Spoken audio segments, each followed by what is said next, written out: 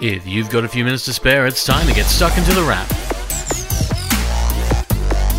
Near the middle of September 2021, you're tuned into The Wrap, Australia's fastest technology roundup, and the next few weeks promise to be quite busy. That's because this week, we got a hint of what we've largely been expecting for quite some time. Apple is planning a launch. It'll likely be big news for owners of an iPhone, prospective or otherwise, with a very likely launch of the iPhone 13 range next week, alongside possibly some other gadgets, likely including an Apple Watch and maybe a new Mac or two. There's a pretty strong chance you can expect a launch of Apple's new operating systems as well, iOS 15, macOS Monterey, that sort of thing, but all eyes will be on Apple for new devices. So if you were thinking of maybe buying a new iPhone or Apple Watch or even a Mac in the next week, maybe just sit tight and wait. There might be something new waiting just around the corner. At the same time, Google can't be forgotten, with the final beta of Android 12 rolling out and a full release ready in the weeks ahead. That not only means that something new is coming for both the iPhone and Android owners of the world, but that Google will probably have a new phone timed for its new operating system as well in the coming weeks. And there are plenty of other things waiting around the corner, including some crazy new wearables, plenty of headphones, and even a new generation of Foxtel. Kinda sorta anyway, as Foxtel releases the iQ5 box, a smaller, more streaming-focused take on cable, which forgoes the cable and satellite options from the past and moves straight to streaming. You know what streaming is, as the likes of Netflix, Disney, Stan, and others have helped many of us move on from the standard terrestrial TV and over to the web-based catch-up TV. Foxtel's iQ5 is largely focused on that, streaming up to 50,000 hours of Foxtel content, as well as including a chip that can handle 4K video. Now, only 2 Foxtel channels actually have 4K, so it's not exactly a huge amount of 4K stuff, but the new box will also handle Netflix, YouTube, and Amazon Prime Video, to name a few, so there are other ways to get 4K on Foxtel beyond the 2 channels that exist. The Foxtel approach to content is one big media story this week, but another comes from Facebook, or more specifically, Facebook and Ray-Ban. You definitely know the former, it's where Facebook and Messenger go, while the latter is the sunglasses brand. The two of them have come together for something rather unexpected, a pair of glasses that can capture photos and videos and upload them to Facebook, or really any social media service you want. Instagram is likely, but it could also be Twitter, TikTok, and so on and so on. Called the Ray-Ban Stories, they come looking like Ray-Ban Wayfarer sunnies with 2 cameras built in, one on each side, plus a microphone system. You can take photos and videos on them and send them to your phone, and even listen to music and take calls through the speakers built inside. It's a bit of a replacement for using your phone to capture moments of your life, and a cool idea that basically lets you share what you see, though it will cost you